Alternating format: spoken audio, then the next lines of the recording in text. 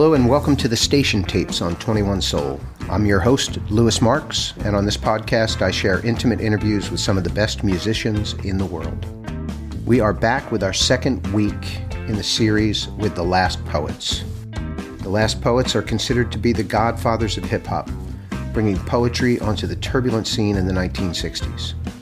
For over 50 years they have persevered, keeping their intent and mission alive as they seek to enlighten all people about racism, social justice, and personal growth through poetry and music.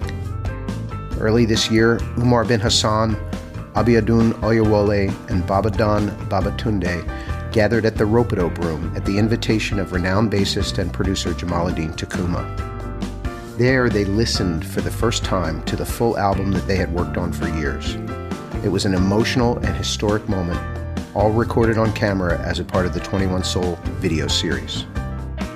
Shortly afterward, I was able to reach out to each of the Last Poets to record a podcast as I wanted to learn more about these unique and powerful men. It was difficult to focus as I was simply in awe of their power. And so here we are in week 2, my interview with Umar bin Hassan.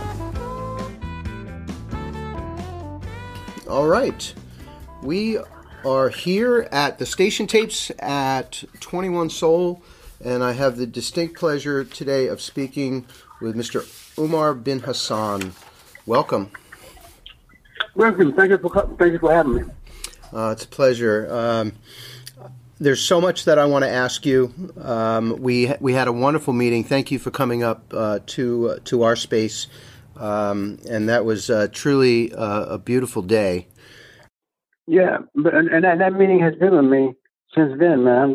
I'm still thinking about what I heard on that album, man. It's an amazing step. And the fact that I have felt me and Jamaaladeen are part of company, because I think I told everybody I got mad when it was being done. I think about 2 years ago, and I just walked away. But then to get the call from Doom that I supposed to meet you guys and him, I said, "Oh, let me see what's happening." And I'm just so pleased and present that I came and heard it, man, because it's something really special. It really is something special.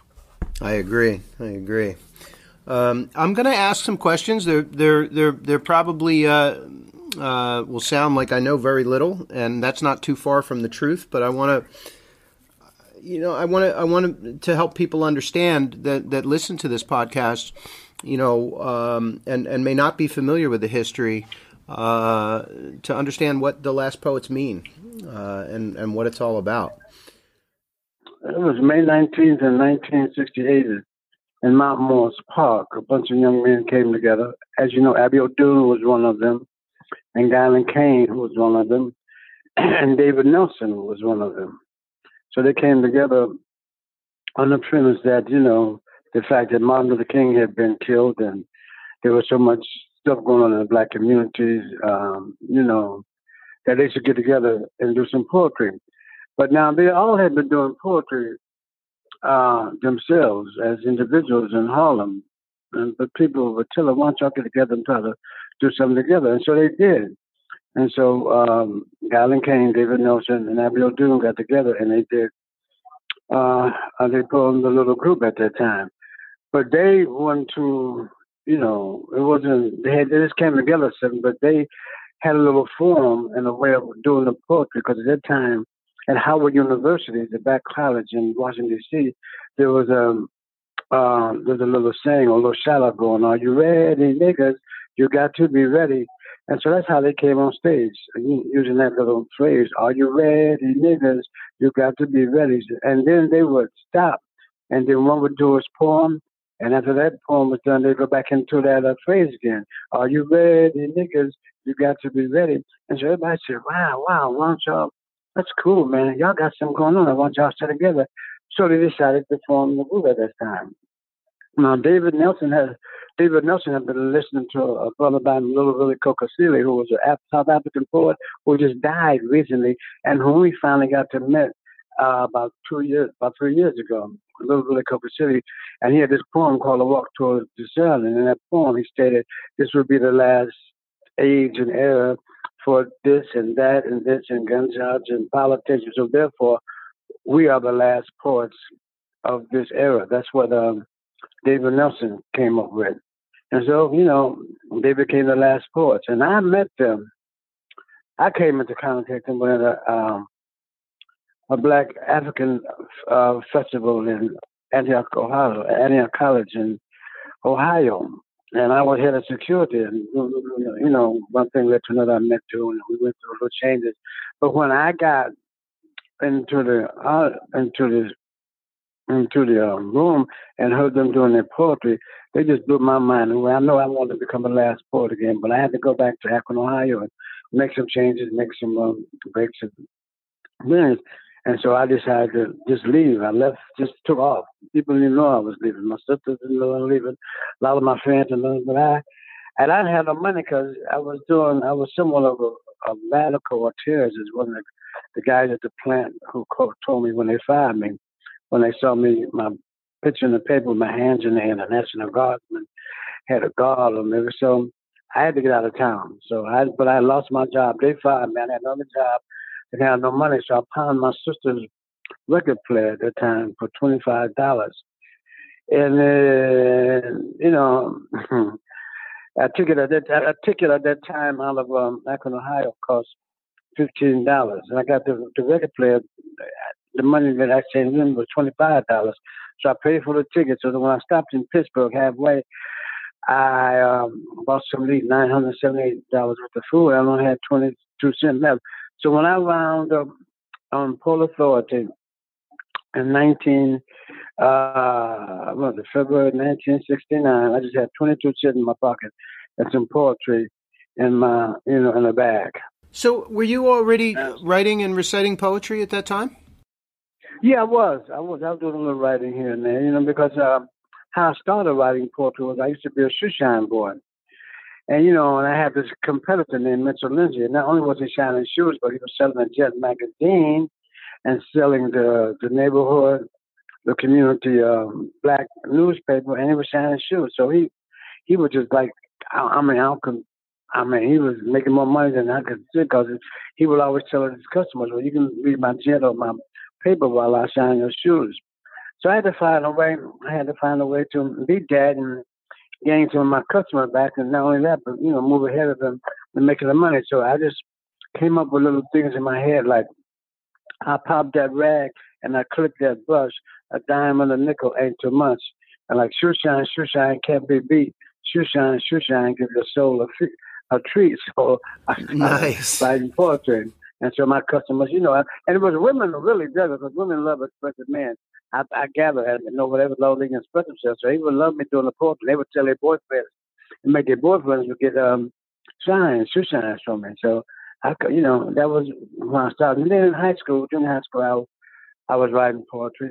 And in my senior year in high school, I wrote a poem about the two principals, the assistant one and the head principal, and a lot of people I didn't like in the school, and it blew everybody's mind, So I was writing poetry here and there. Like I said, when I landed in New York that February '69, I had a couple of poems I had written.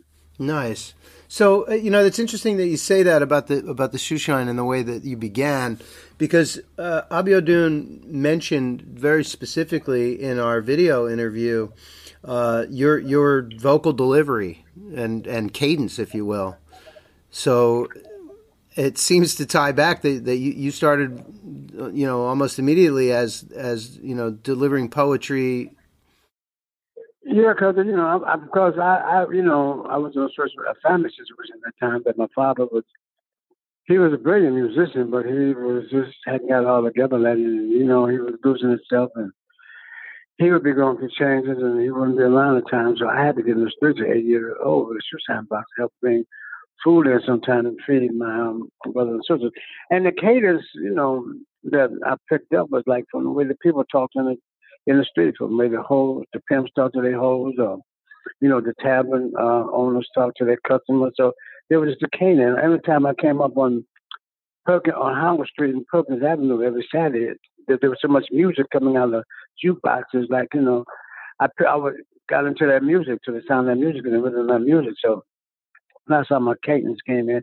And like I say, street people have a whole different way of communicating with people. It's very rhythmic and it's almost like musical the way they talk to each other. Sometimes it'd be bullshit, but that's the way they talk to each other. So I picked that up a lot as a young kid. It's kind of dramatic. Some of them be very dramatic, and some of them can be very sorrowful, and some of them can just be jive. So that's why I get that way of expressing myself.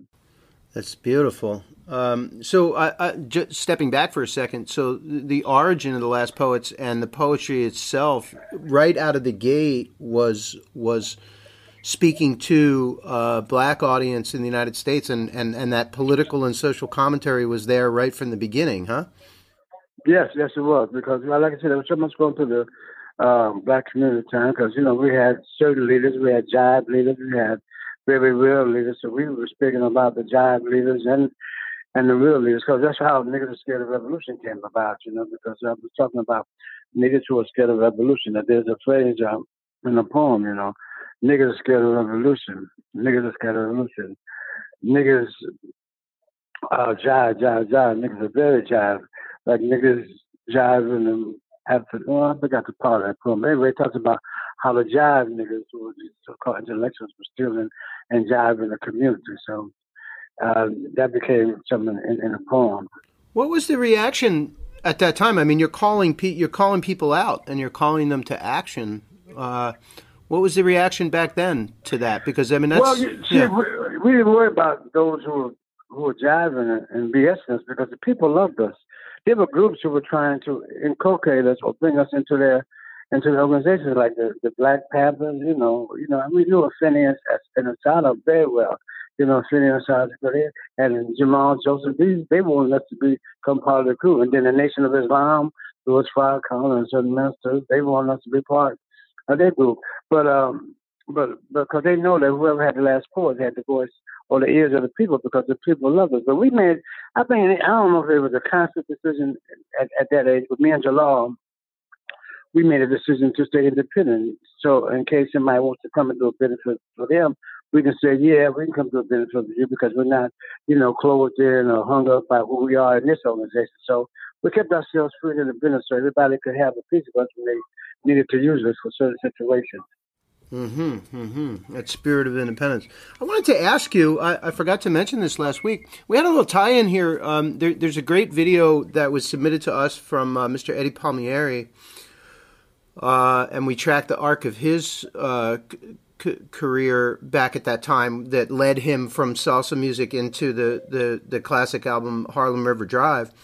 But he had been invited to Sing Sing Prison by Felipe Luciano. And did you what was happening back then between the Latin community and the black community? Well, I forgot to tell you too. Felipe came into the group after David and Jalal. After David and Abiel Dune and Galen King, he came in, because I think David Nelson was the first lead. He came in and replaced David Nelson. So that was a group I saw at Antioch College in Ohio. It was Felipe, Galen King, and Dune. So, and then a whole lot of them left after that. It wound up being me and Jalal. And so, one of those Jones coming down and on the subways, it was just me and him. Abiel Dune had left, and Galen King had left, and David Nelson left. So, it was me, Abiel Dune, and Jalal who made that first album. But after that, Dune left. Him and Jalal couldn't get along. But at that time, back in those days, the African Americans and the Cubans and the Puerto Ricans, we all were working together, because we all realized that they were coming at us because of our color and because we were people of color. So we worked together a lot back then. And we worked with the group that Felipe was in, and some whole lot of other Afro-Cuban and Puerto Rican people. We weren't at each other's throats. We were all working together sometimes. That's I hope that people who listen to this and people who are involved in the movement today, that are just coming to this and starting to understand the deep history and of course the urgency is still there. Well, have you been letting people listen to it? I have a very select audience that has heard this so far. To me, and so what do they think of it? Oh my God, everybody's just blown away. Yeah. Oh, really? Oh yeah. Oh. Yeah. I mean, Okay, then. Go ahead. I mean, first of all, it opens up for people who are not familiar with the history. Yeah. The words are so powerful, but they're delivered in a way that anybody can understand because of the musicality of this record. And right away they're just like, what is this? I need to know what this is.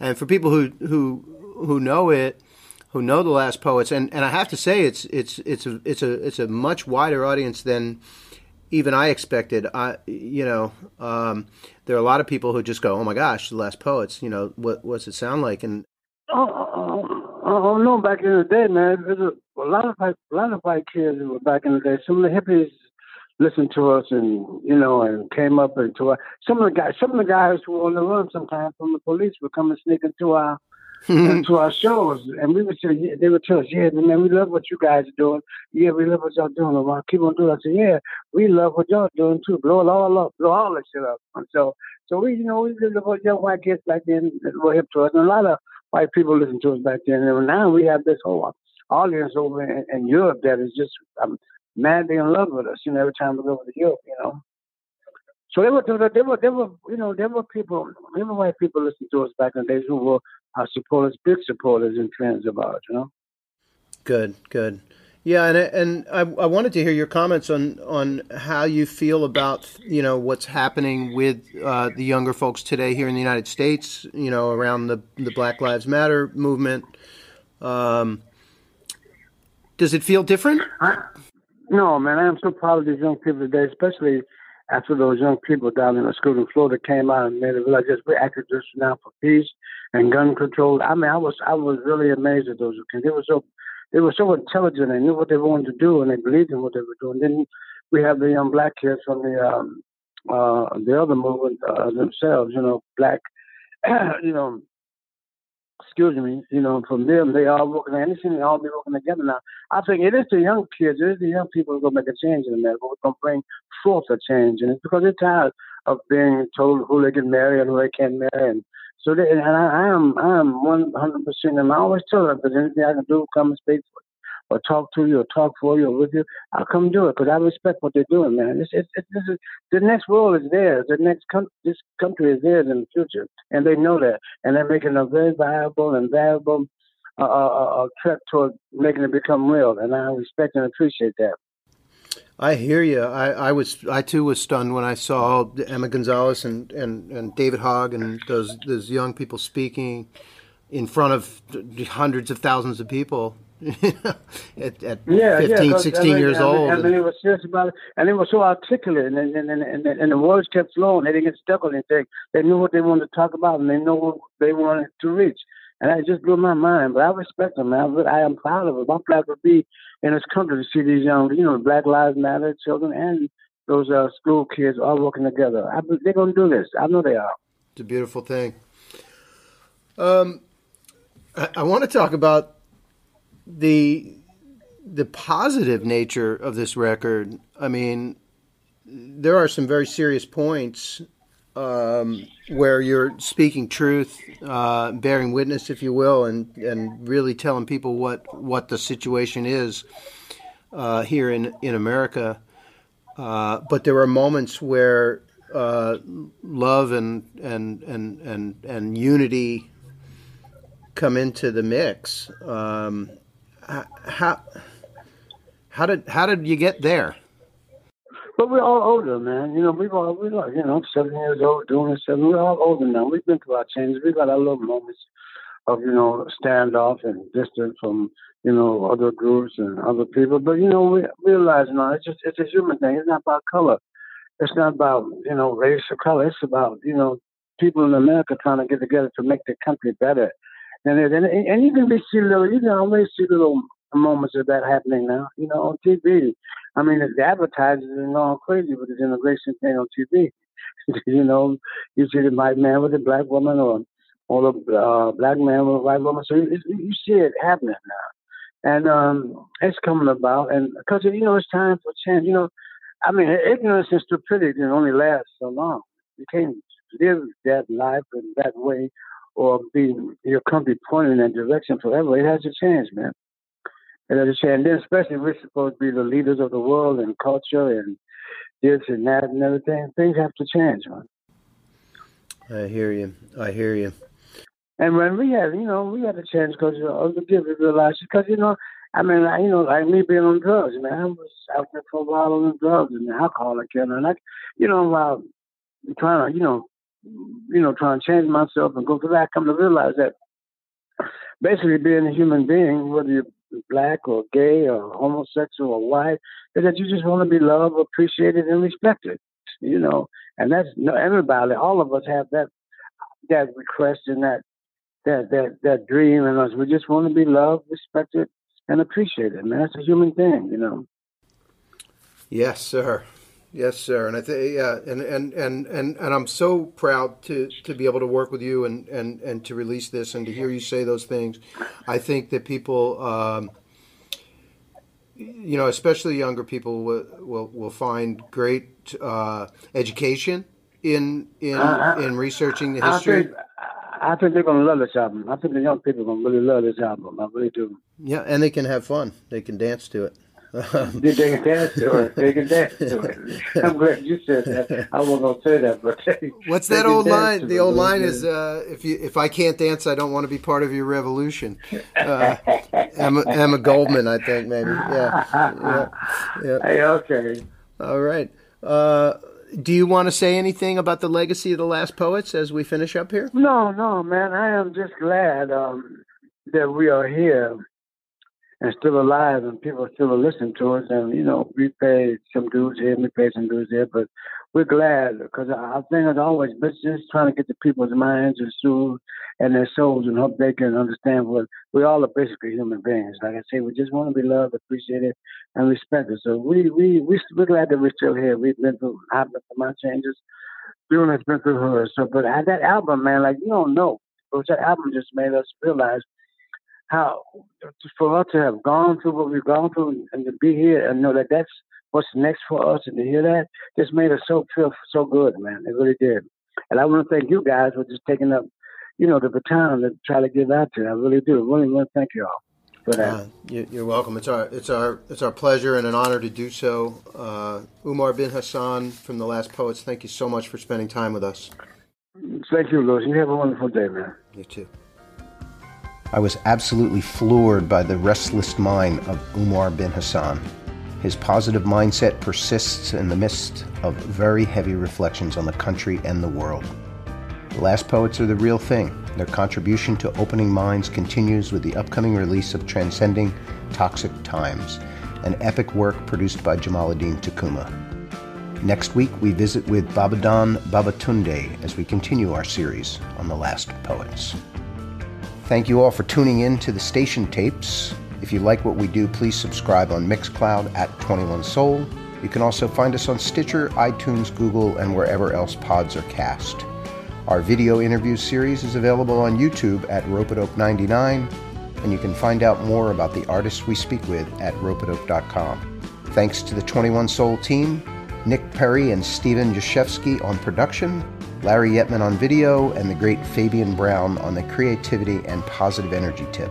Our theme song is from Red Hook Soul by saxophonist Michael Blake. You can find out more about Michael Blake at michaelblake.bandcamp.com or on your favorite streaming service.